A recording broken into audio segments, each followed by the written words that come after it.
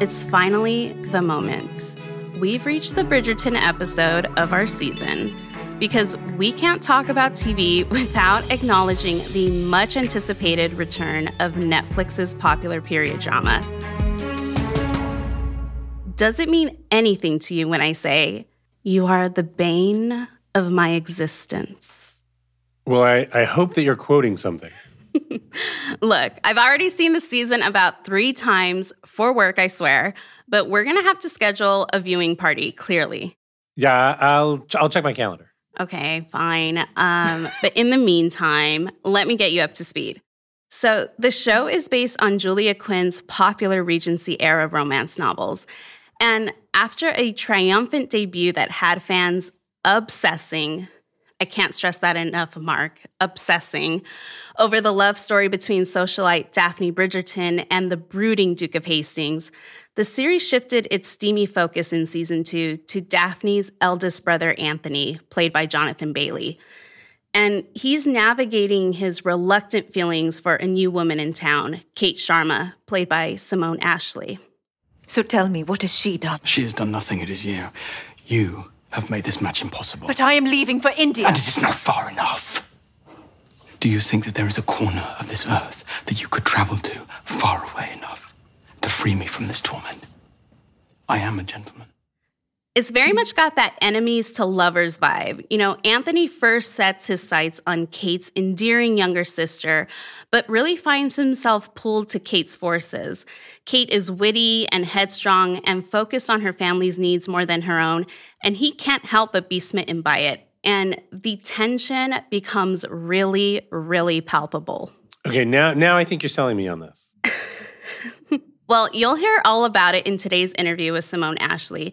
She joined me to talk about on-screen representation, getting acclimated to Bridgerton mania after starring in Sex Education, and what she wants to see next for Kate and Anthony.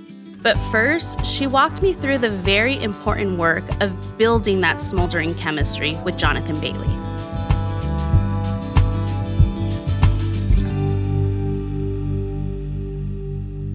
Hi, Simone. Thanks so much for joining us. Hi, of course. Thank you for having me.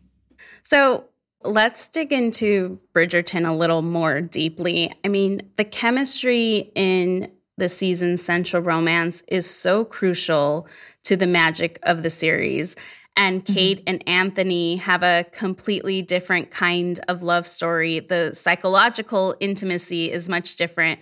So tell me, like, what the chemistry test was like between you and Jonathan. Like, it must be, I would imagine, such a weird thing to essentially have a job interview where executives, you know, decide if they think audiences will want to watch you two yearn for each other. So, I mean, how do you remember that experience? Yeah, I think, so I remember I did a few self-tapes, and before I knew it, I went to Uxbridge Studios to do a chemistry test with Johnny. And it was very like, we were just in a little room and we were sat next to each other and we had Shondaland on Zoom and the audition camera on us. And we just did a few scenes together. And chemistry is such a funny one to articulate because what really is it? But I think Johnny and he, for one, is an incredibly generous actor, so it was effortless to react off him and work with him. And he's obviously gorgeous inside and out and very emotionally intelligent. And I think we both really had a deep and parallel understanding of our characters and what they wanted and what we wanted to bring to this relationship.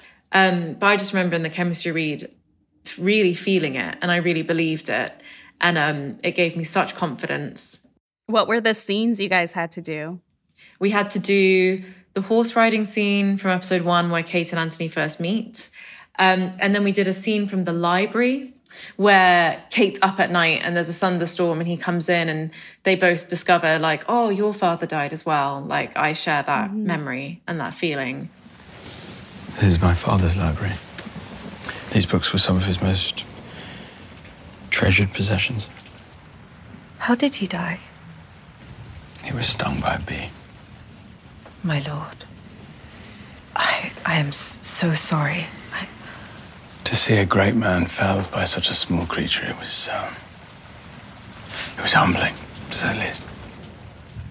And there was a third scene. I think it was from the races where Kate kind of educates him and shuts him down on like why that horse is going to win and places her bet. And it was odd because we were just sat on chairs next to each other. We weren't on the horses. So it was just very stripped down, and it was all about just the eye contact and us reacting off one another. Were you a fan of the romance genre or even period dramas? Like, I feel like I've waited my whole life to get a call about joining something like Bridgerton. Oh, really? With the amount of times I've watched Pride and Prejudice or like Emma, were those things that like were on your radar before, or was this like a new world to you? They were on my radar. The romance genre, definitely. I'm such a romantic, and I love romance, and I love when it's like very poetically portrayed in movies like Pride and Prejudice. Period dramas, I think honestly, not so much, purely because I never imagined that a woman who looked like me could be a part of one. And then Bridgerton came along and completely changed my mind and changed the whole narrative as to who we can see in these dramas. Well, both the book series and the Netflix drama have a big and loyal following. And we saw, you know, what a phenomenon the first season became and the way it propelled its leading couple to notoriety. So I'm curious for you, like, what was that like walking into? Honestly, I didn't really address or even experience that change of notoriety and how big this show was until it started premiering, until we started doing press for it. My process of getting the role was very, very fast. It was within 2 weeks, and then we were like straight into rehearsals or horse riding training or fittings and filming. So I was very out of my head and very invested in the characters' relationships and the writing. Everyone would say the safest place that they felt was being back on set because it's away from all the noise and it's very simple. We're just together creating something, working together, being actors, being creatives. And that's how I felt whilst filming this season, even if I was a new member, a part of this cast. So, yeah. So when you're not on set and you're getting a sense of that noise, I mean, what's that like? Because, you know, some actors struggle with, you know, the media intrusion that comes with their rising profile. Like, how has it been for you, that transition and adjusting to it? I think it's a journey, and I think it's one that you can only really understand whilst you're experiencing it. And I'm incredibly grateful for the warm response that we've all received from the fans, from young women, from young Indian women who have seen themselves represented on screen. I think it was two parts for me. One being, I think for a long time I was like, I want to normalize this. I want to normalize the fact I'm a dark-skinned woman playing a romantic lead. I want to be taken seriously as an actress. But then it was also surrendering to the fact that, yeah, we're still on this journey of normalizing these things, and I'm a part of that movement, and I have to own that.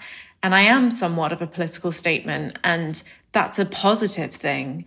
And then, and I found it very liberating surrendering to that, and I'm very proud of it. And the second half of it, I guess, is I was a younger sibling. I always looked up to my peers. And the majority of my career has been auditioning and trying to get my breakthrough role, exploring myself as an artist. And now I have a platform and like a louder microphone than ever before because of Bridgerton. I really learned that I am representing young women and I can influence young women. And it's a really nice feeling. Well, let's dive into Kate for a bit. I mean, she's this feminist character who is very independent and headstrong and is outwardly unapologetic about being single at a certain age. I was wondering if we'd meet again. So you might discern if my wit is acceptable, my manners genteel.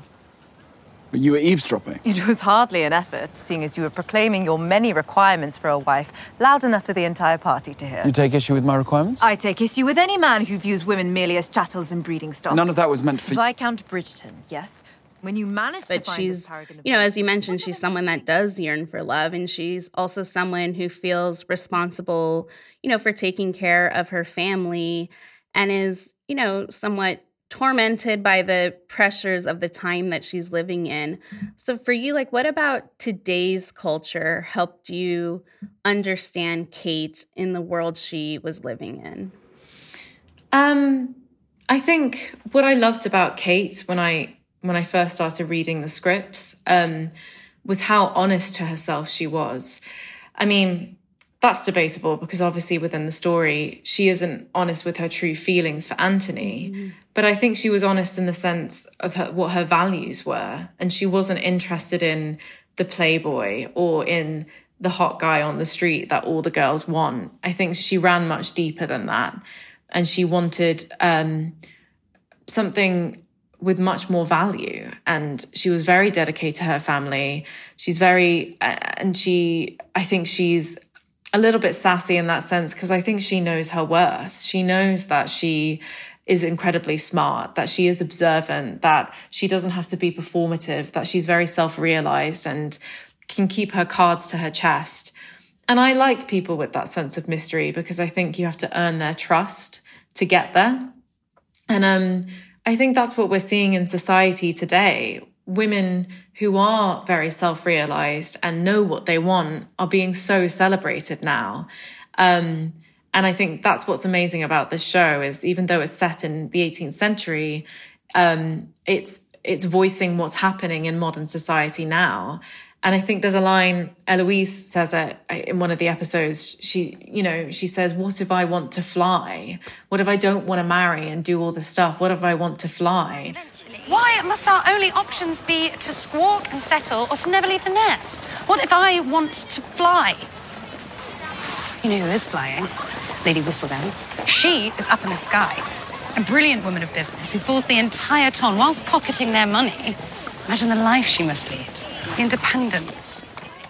And I remember reading that and watching it on screen, and I think that was said for all the women in the show, all the characters, and also in women's today's society, because I think that's the narrative now. Women are saying no if they don't want to. Women are saying yes, I can, if they know that they can. And it is wing spreading and it's so liberating. And that's what I loved about Kate. And I also loved that she wasn't perfect. I think the strong female lead, it's an amazing thing. And it's normalized now, I'd like to think. Mm-hmm. It's happening more often.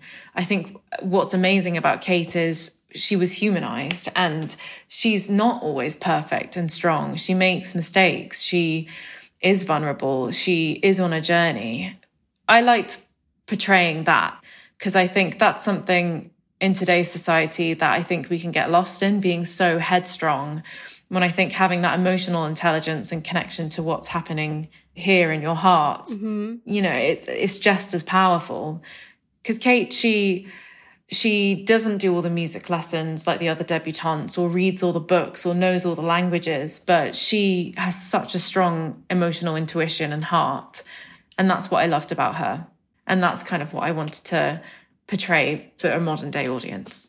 Well, because that was my question for you, which is tell me what you have come to understand about both what goes into playing a romantic, lead, but also what you're interested in playing in a romantic lead, or what you're interested in expanding sort of the, portrayal that we see on screen. Yeah, I liked that Kate, it took a minute for us to earn her trust and for us to figure out her story. And I think as a romantic lead, I liked that it was a slow burn, even with Kate on her own and together with Anthony, to understanding who this woman was and what she's doing a part of the society. And in a world like Bridgerton, where different characters are finding their romance, Kate, it was kind of a bit of a question mark. How does a woman and a character like this, who comes in very hot, how does she end up surrendering to love and finding her love? When do we see her happy moment? And I loved that factor of playing her as a romantic lead. To be honest, I think as a dark-skinned woman playing the romantic lead, that was amazing for me. because I do think dark-skinned women are beautiful and they are the object of everyone's desires, and they are deserving of love, and they are romantic, and they are, for a better word, sexy and endearing, and all of those things that all of us feel and deserve. So that was incredibly empowering to play. But also to not do it in a performative way. It wasn't on the nose. It wasn't, written out in every scene that this is who she was. She was just normalized. And I feel like many women of different heritages can relate to her. And I just wanted the smart, self-realized woman to get her love as well, and to not be seen as a negative connotation or as something difficult or all of those things that all of us women have heard. I wanted people to really root for her and to understand her journey. I want to see more women that look like me as the romantic lead. You know, the Kate character in the book was originally written as white. Like, did you worry that they would cast you, a South Asian woman, but make you like a stereotypical white character? No, I mean, for one, this narrative wasn't put into the season that we saw. But I remember one of the audition sides, there was a storyline that very much was about Kate's heritage and her background and her history. And we saw a few flashbacks, and it was all exploring Kate's time in India. And as soon as I read that, I was like, okay, cool. Like, we're really gonna acknowledge that this is, a conscious casting of an Indian woman in this show. And so that gave me confidence.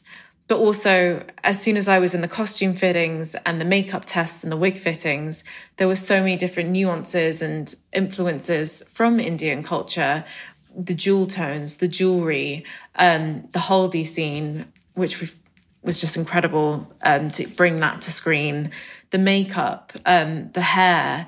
And I had a voice in it as well. Whenever I was like, Kate thinks she might be going back to India at this point. Maybe we should have her hair in more of an Indian kind of way. Shondaland took it on board and listened to me. So I wasn't worried. I'm very grateful to have entered this production with that much confidence. And to be honest, I think I wouldn't have allowed myself to have been a part of something where I felt a slight insecurity in that sense. Well, a third season of Bridgerton has been confirmed, and we know that the sort of central couple or relationship will be Penelope and Colin. But where would you like to see sort of Kate and Anthony's story go from here? Are there aspects you'd want to delve deeper into now that, the fairy tale union is behind them? Yeah. So on a more lighthearted note, I definitely want to see Kate and Anthony really enjoy their love story. I think there was a lot of drama in season 2 and a lot of, time where they couldn't just let go and be in love with one another in their honeymoon period, so to speak. So I'm excited to see that and to see them be more playful and to be in love and to be, now I call you man and woman, destined to be together, husband and wife. I think in season 2, you see Kate quite isolated and she's quite afraid to depend on others and to ask for help. So I want to see her more in a sense of community and family. And I'd love to see her and Anthony have a baby. That'd be the cherry on top. When do you start production? At the end of the month, so end of June. When you're in this whirlwind, has there been much time for you to sort of sit with yourself and think about what you want to do with this voice that you've developed? And I've always looked up to a lot of actresses that have taken control of their careers. For example, Margot Robbie or Zendaya, and they're producing and creating their own projects. And I want to do that. And it's not really a daydream anymore. When I got this role and this opportunity and this platform, I set up a production company whilst we were filming last year. I said to myself, I want to do those things. I don't want to wait for the perfect project to land in my lap. I think I'm smart and I've got creative ideas and I can bring people together and bring ideas together, and, you know, many different kind of projects that I want to be a part of in so many different genres. I sing quite a lot, so I've always wanted to use my voice, whether it's in storytelling, in a musical movie, or something that's more athletic, like an action film, or something that's a completely different character that no one's ever really seen myself in before, all of those things. But also, as I was saying, like, it's not just being an actress. I do want to be a part of this movement of change of what we see on screen and in the industry. And, studios and corporations, yes, they have the power to help these projects come to life, but who's actually driving that? And it is the people of the world. It's what people want to see, what people want to pay money towards, or what people are invested in. And I think as soon as that clicked in my head and I understood that, I just wanted to do everything, whether it's start up my own makeup line for dark-skinned women, or I have such a deep love for fashion and expressing myself in that way, and collaborations in that way, or music or storytelling, producing a film. I think the possibilities can be endless if you really let it be and if you put the hard work in. So when I'm not filming or I'm not in the middle of a project, I'm always thinking of other things that I want to do. Well, when you're, you know, a 27-year-old woman in entertainment, you have to worry about how women react to you, how men react to you, how studio executives react to you. For you sort of coming to learn that, how has that made you think about what you want to do with something like your production company, or how you want to, you know, ensure that you're moving in the right direction, or in a direction that is comfortable for you and will be comfortable for others? I think of two things when you ask that question. And the first one is, it's less of worrying what people think about me, I've learned, because it isn't really about me. When you're in this industry and you have notoriety, for example, what Bridgerton has given me, you are the source of many different conversations, depending who you are. So for me, a woman of color, it can be conversations on feminism, or misogyny, or racism, or colorism, or diversity, or, anything that's surrounding a young woman. So anything that I do that might move the needle and people have an opinion on it, I really understood that it's not really about me personally, so to speak, not all the time anyway. It's about the conversations surrounding what it means to be a part of all of this, if that makes sense. Mm-hmm. And the other half of it is I just want to relate to people. I think there is something deeper than superficialities like race. There's something deeper than race that connects us, for example. And I want to create things that people can see themselves in, no matter what they look like, how old they are, what gender they are, where they come from, how they were raised. It's all a feeling. When people remember how you make them feel, people remember a feeling after coming out of the movie theater or watching a series. And that's the only way that I can really translate it. I want to be able to relate to people, to have that sense of community with the fans watching or the world watching. Mm-hmm. And that's what makes me happy when I wake up and go to work. That's why I want to do it. When you're starting out, there's this pressure to, try to fit in and not necessarily embrace what makes you different.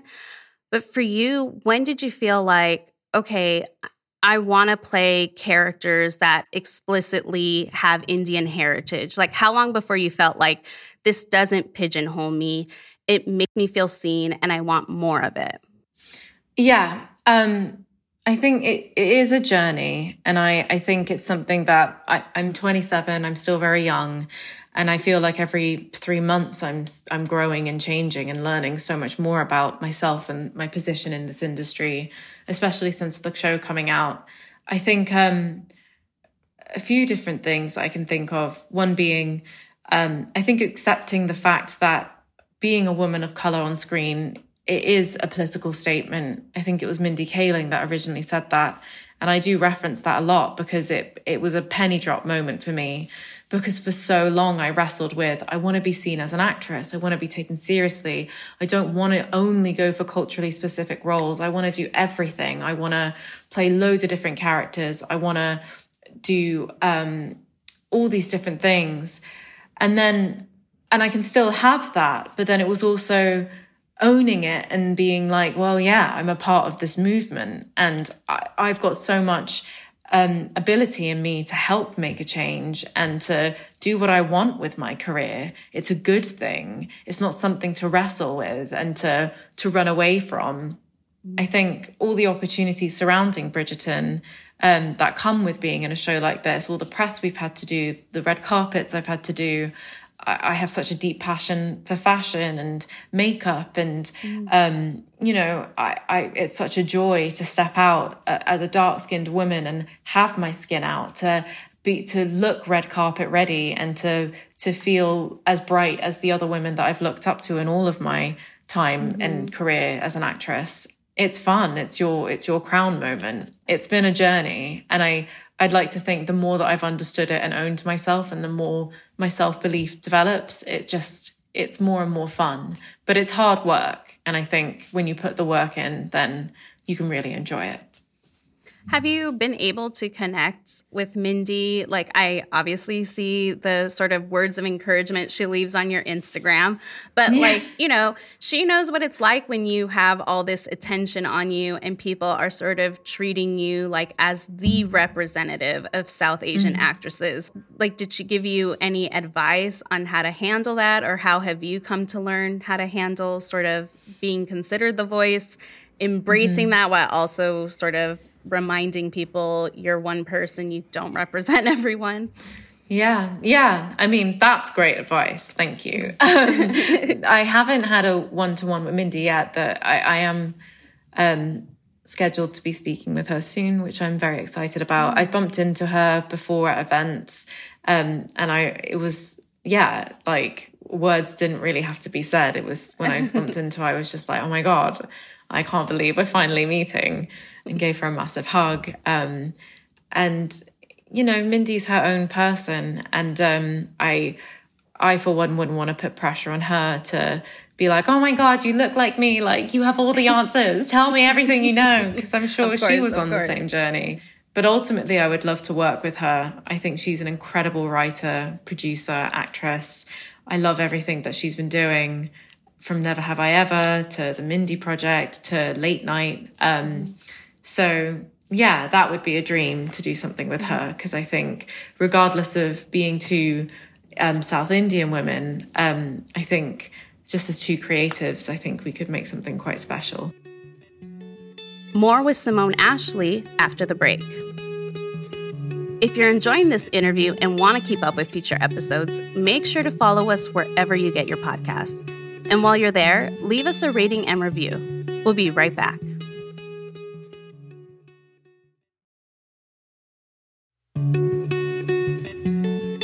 Welcome back.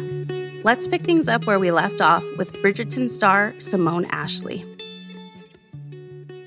Before Bridgerton, you were already part of the Netflix family with your role in Sex Education. You play Olivia, one of the most popular teens at Moordale Secondary.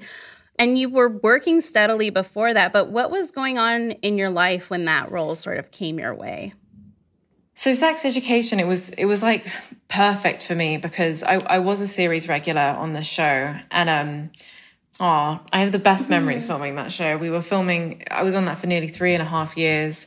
We were filming in Wales, and it was an incredibly special cast because we all kind of grew up together. It was, for the majority of us, our first big job on a big Netflix series. We were just stepping into this industry, and we all grew together over the seasons. It is such a diverse cast with such diverse voices, but we still just all related to one another and became very close friends. And I was living in London and working on Sex Education, and I think it was quite an innocent time in my life, really. I was a budding artist, as I am now, but I was doing things that I probably can't do now. I had much more anonymity with that show. And I was working really hard for my next thing.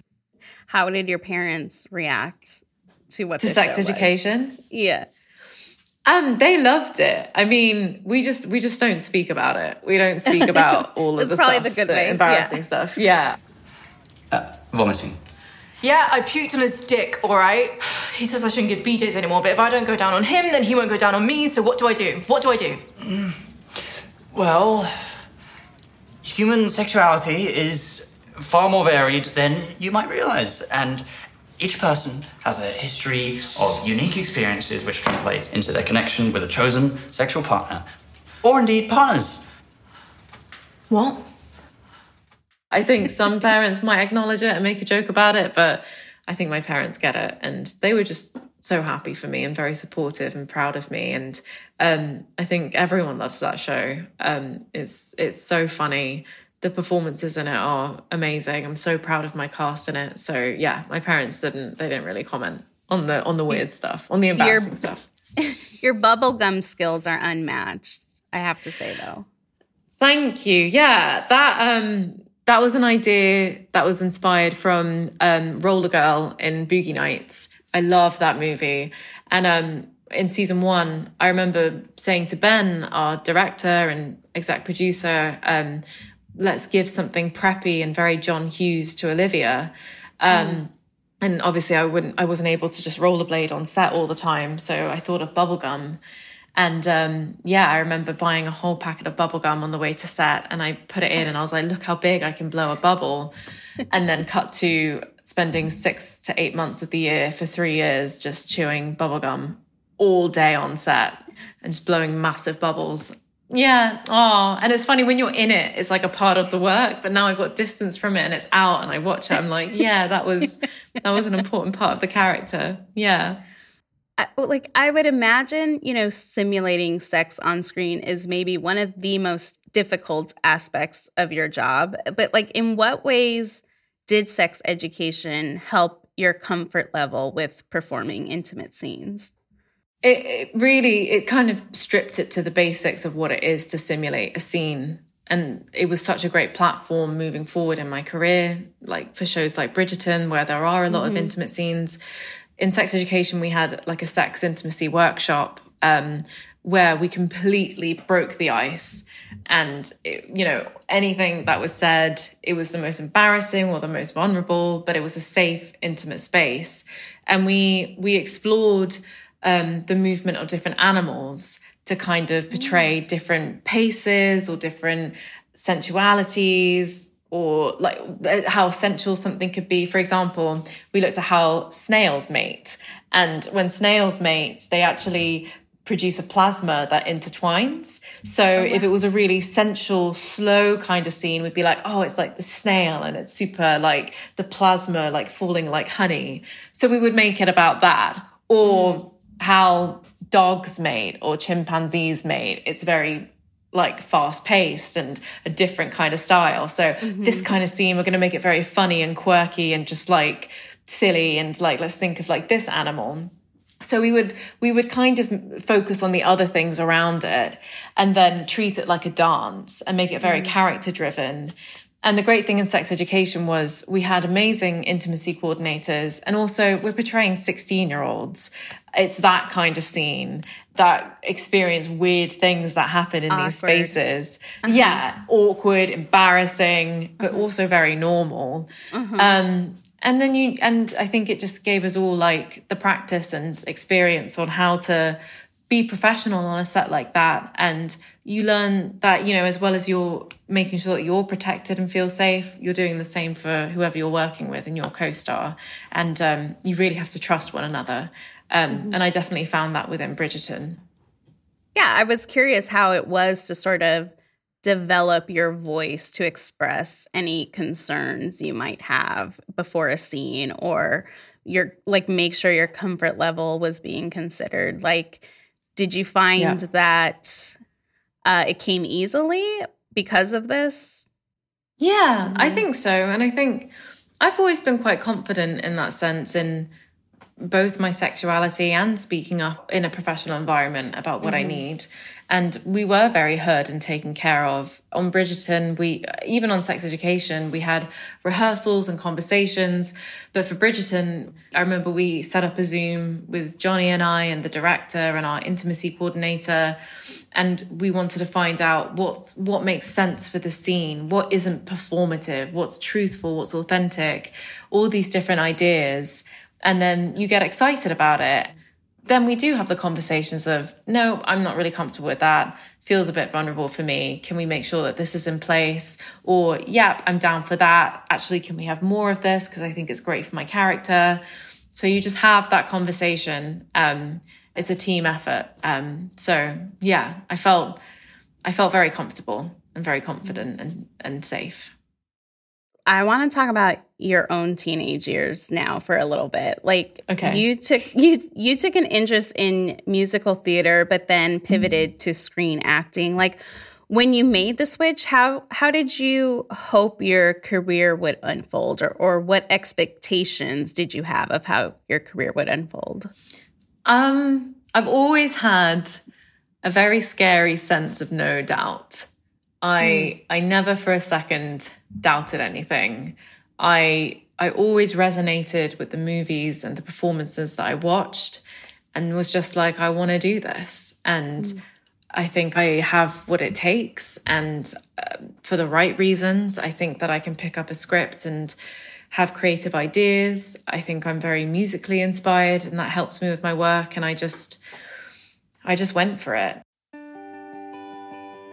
I started out when I was like 17 and I was like, well, you've got like 10 years to like get this going. So you better like put your foot on the gas now. And that was it really. I didn't really have any expectations or, this is what I want to do or what I want to do next. It was just knocking on a lot of doors, always, just believing in myself. And when I did have roles, just soaking it in and learning as much as I could.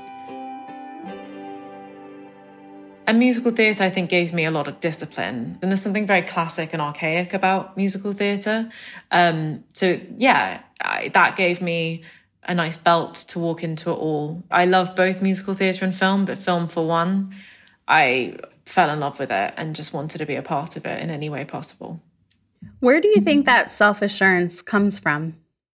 I think I've always been a bit of a dreamer. And since I was younger, I always... I had a bit of a hard time in high school, but as many of us have.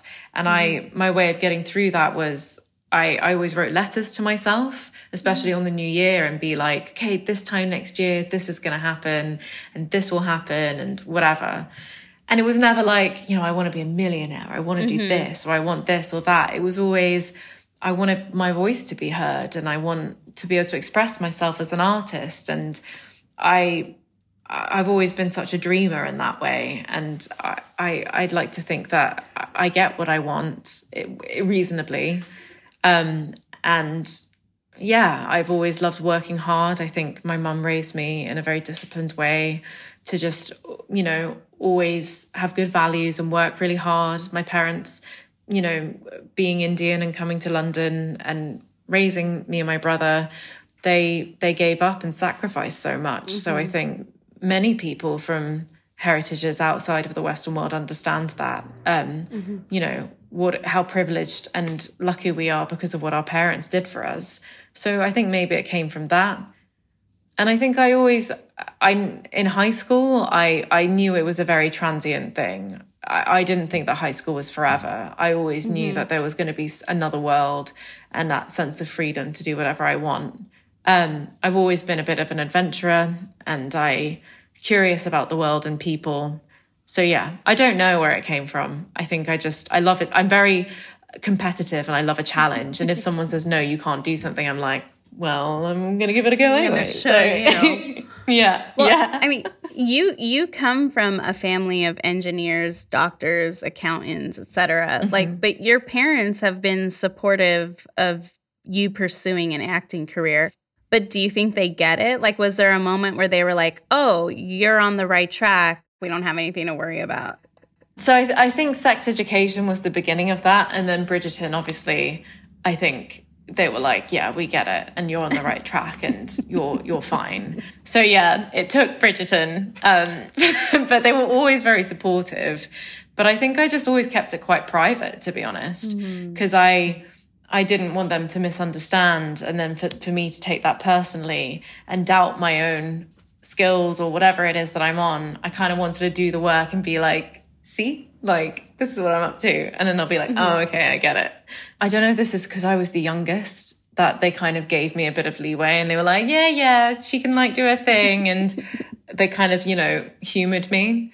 I was very stubborn, and I think I removed myself from the noise of other people potentially doubting me just because they were protecting me by moving out. And I moved out very, very young. And I was like, I really want full independence on this. So tell me about moving out of your household so early. Like, what was that about? And like, what were you seeking from doing that? And what was it like just not, being home at such a young age? I loved it because I grew up in quite a small town that was relatively close to London. Mm-hmm. So I did have the freedom, if I took a train or a car to London for a few hours, I could experience the city. I have family from Ojai, California, so I visited California quite a lot. I was raised on such amazing music, a lot of rock and roll, Fleetwood Mac, Rolling Stones, Bob Marley, The Doors, the Doobie Brothers, all these things. And I just remember having great music that influenced me as well. And I was just always on the road. And I did a bit of modeling, and that kind of helped me pay the bills and have that, this is what I'm doing with my time when I'm not living at home. I don't think it was necessarily the most healthy thing to do, but it's got me to where I am now. I wouldn't recommend it on anyone. But I think I've always been incredibly stubborn in that sense and just always wanted my independence from a very, very young age. And, being an Indian girl, yeah, there were aspects of that culture where women especially are expected to marry at a certain age or to do something. And any time that conversation came up, it frightened me because I didn't want anyone to have control on my life and what it is I wanted to do. I didn't want to get married at a young age. I didn't want to be restricted. I had such self-belief in my heart that I was capable of all these things, and I just never wanted anything to take that away from me. So, yeah, I loved leaving home at a young age, which is a horrible thing to say. How old were you when you left? 15, 16. Oh my God. Yeah. Yeah. I think I still ask my mom how to properly cook chicken, and I'm in my 30s. So like you leaving at 15, I'm just like, I don't know what I would have been like such a baby about everything. I was a baby. I think maybe I thought I was an adult, but I was a baby. And I think, I may not be as like the most well-read as some people, or like have all these skills and speak 5 different languages, much like Kate, to be honest. But I think I learn quickly. So that was something I think that just kept me out of trouble most of the time. How much of, that decision to leave your home early and sort of strike out on your own, how much of that do you think comes from knowing that your parents didn't really have a life where they could choose whatever they wanted? Like, how do you think that set you up for what you wanted out of your life? I think I understand that more now because I'm 27. But when you're 16, you don't really humanize your parents. I, for one, didn't. And I didn't really fully understand how much, how privileged I was, the life that they'd kind of given me and supported me on, and that they didn't have options like me, and that they didn't, they were restricted and they did have to sacrifice a lot. And I understand that more now. But I think, yeah, I saw that struggle and I saw that restriction in them and other people that I observed as well. And I just never wanted that for myself. I wish there was a better way to say this, because obviously this is for what this is. But I think there is a sense of magic that I have within my imagination. And I think things are possible if you really, really manifest it and believe it. And I remember saying this to Johnny, actually, when we were having a drink when filming last year. And I said, like, oh, I've always had this like Disney sense of imagination in anything that I do and the approach to my work. And I never want to lose that, because I think the day I lose that, I'll be like, oh, well, that's it. I probably should get a normal job now, which is, you know, not to say a normal job is a bad thing, but, you know, I don't think I'll lose it. I think I'd like to always stay in touch with that side of me. Well, to build on that, I mean, what sort of roles are coming your way since Bridgerton? I mean, like, how are you thinking about the moves you want to make from here? Yeah. So I'm very excited about this year. There's a lot of things yet to be announced, and things at the end of this year particularly that are coming out. And some things musical, where I'm using my voice, which I'm very excited about. Things I weren't expecting for someone that looks like me to play, which has been really nice. So many different things. I've always been inspired by Uma Thurman in Kill Bill. Always wanted to play that badass female athletic kind of character, where I've had to train for a role. I've always loved like high adrenaline sports like horse riding, so Bridgerton was perfect. I love cars. I love race driving, like Formula One. So I've always wanted to see a female in the driver's seat and not playing just the girlfriend. So there's something in that genre, without saying too much, that's in the works. I've always wanted to play an AI, like an Ex Machina, because I think to see a woman of color, not to make everything about race, but the story of an AI is how can we relate to an artificial intelligence? It's not about how you look, it's a feeling. And that's something I've always wanted to play. And then it's a role where you have to explore the physicality. And I'm really excited about that. And, you know, I've always been very, as you can guess, influenced by Disney movies and that sense of imagination. So this is yet to be announced, but there's going to be like a voiceover movie, which I'm really excited about. Oh, cool. Yeah, I have a dog. So, and if any dog lovers listening to this know that you make a voice for your dog and you can, like, you know, impersonate an animal. So I'm excited to be doing things like that. And obviously Little Mermaid, that I got before Bridgerton.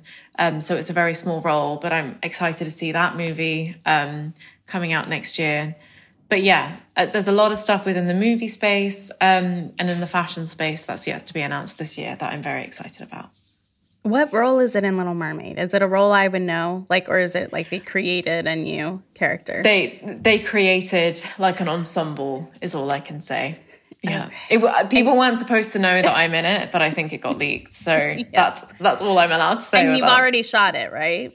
Yes. Yeah. Okay. So I got the call for Bridgerton actually when I was filming it. Which was a very memorable experience. Oh my goodness. Okay. Well, fans of Sex Education were obviously disappointed to learn you wouldn't be returning for the 4th season. Was it strictly a timing issue? Timing issue, yeah. I'm so grateful for Sex Education and both Bridgerton, but I think after 3.5 years of playing Olivia, I just felt I wanted to give Kate a chance as well and be invested in her journey in season 3, amongst other projects surrounding it. It wasn't an easy decision mainly because I love working with that cast so much and I'm going to really miss them and spending time in Wales with them. But maybe I might go and visit, which will be really fun. Because do you think you have unfinished business with Olivia? Like, how would you have liked to see her story progress? You know, we saw her sort of reveal her story about sexual assault. Like, what would you have liked to sort of tie up with her? I wanted to see Olivia and Eric have more scenes together and have a friendship, because I'm very close with Ncuti anyway. So for that biased reason, but also I just think they would have been so funny together, because they're very contrasting. I wanted to see Olivia, maybe break away from the Untouchables a bit more, because she already is kind of on the fence with them. And she is kind of playing this role of the cool girl who chews the bubblegum and like acts all cool and stuff. But she's actually very goofy and vulnerable and cringeworthy and awkward, which I love about her. So yeah, and I think maybe it would have been nice to see Olivia kind of take charge, maybe be the head of the head of the year or something, the head of sixth form or like something like that. But someone actually said, because of the bubblegum thing, Olivia was destined to be a dentist. Because whenever we rapped, they'd be like, oh, let's hope they cover your dental because your teeth are going to be rotten by chewing all the bubblegum. I was like, oh my God, maybe Olivia will be a dentist and it'll be like one of those things. Well, before I let you go, I saw your Jimmy Kimmel appearance, and I need to know more about your new venture into tattooing. For our listeners who don't know, you bought a tattoo gun during COVID lockdown in LA and tattooed a Sphinx on your ankle. And you also tattooed your co-star. So tell me how tattooing your co-stars went down. What did you tattoo on people? Tell me everything. Yeah. So I was actually in Seattle last week, and that was like a kind of shoot where I was working with some music artists and we spoke to their management and it just wasn't going to work timing wise and I didn't have my kit on me. But that's kind of how it works. Like, it's my offering to people. Maybe it's a way of people pleasing, I don't know. But I think it's really fun and it's a nice memory. And, you know, if I find a connection between people when I'm working with them, then I'd like to just do something silly. Like, and if they're happy to, if it's someone that's into tattoos, then yeah, I'll do something that's really kind of not too recognizable and small. But yeah, who have I tattooed? So many people. I nearly tattooed my makeup artist. So many. Yeah. I've only tattooed myself once. But it'll be mainly like the glam teams I'm working with, very intimate relationships. It wouldn't just be anyone. But maybe it could be. Who on the Bridgerton cast has gotten tattooed by you? No one on Bridgerton's got a tattoo. Yeah, it's not. I really want to tattoo my makeup artist, Jessie. She's got loads of tattoos. And I was going to do a bee on her. So I think this season, I'm going to have a little bit more flexibility with my schedule on Bridgerton. So I think I'll use my time to, do a tattoo on her ankle of a bee or something. I can tattoo you one day. Maybe if I'm in LA at the same time one day. Just a giant. Do you have tattoos? No, I've never gotten one. I'm a scaredy cat. It's more being scared. Really? Yeah. But that's the fun in it. We can do a little cat then. A little cat? Maybe, a cat. Like, what even sparked it? Were you always into tattoos or? I'm not covered in them. I've got 3 tattoos and I think that will be my limit. I don't know. I think lockdown just made me really do some wild stuff. I did tie-dyeing, banana bread making, working out, reading books, all of the things. And it just got to the point where I was like, what do I do next? And I don't know where it came from. All I know is please keep a track of it on Instagram if you make any sort of tattoos on the Bridgerton set. Please. Well, it's been such a pleasure speaking with you, Simone. Thank you for joining me today. Of course. Thank you for having me. This has been so much fun. Thank you.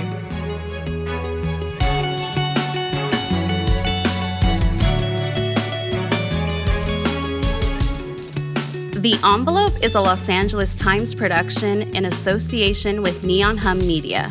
It is produced by Navani Otero and Liz Sanchez and edited by Hiba El-Arbani and Lauren Rabb. Sound design and mixing by Scott Somerville. Neon Hum's production manager is Samantha Allison. Their executive producer is Shara Morris. Special thanks to Matt Brennan, Jasmine Aguilera, Shani Hilton, Elena Howe, Kayla Bell, Patricia Gardner, Dylan Harris, Brandon Sides, Sophie Chapp, Amy Wong, and Chris Price. Till next time, I'm your host, Mark Olson. And I'm Yvonne Diabiev. We have another episode coming your way this week, an interview with Gillian Anderson, who stars as Eleanor Roosevelt in The First Lady. Be sure to look out for it. Thanks for listening.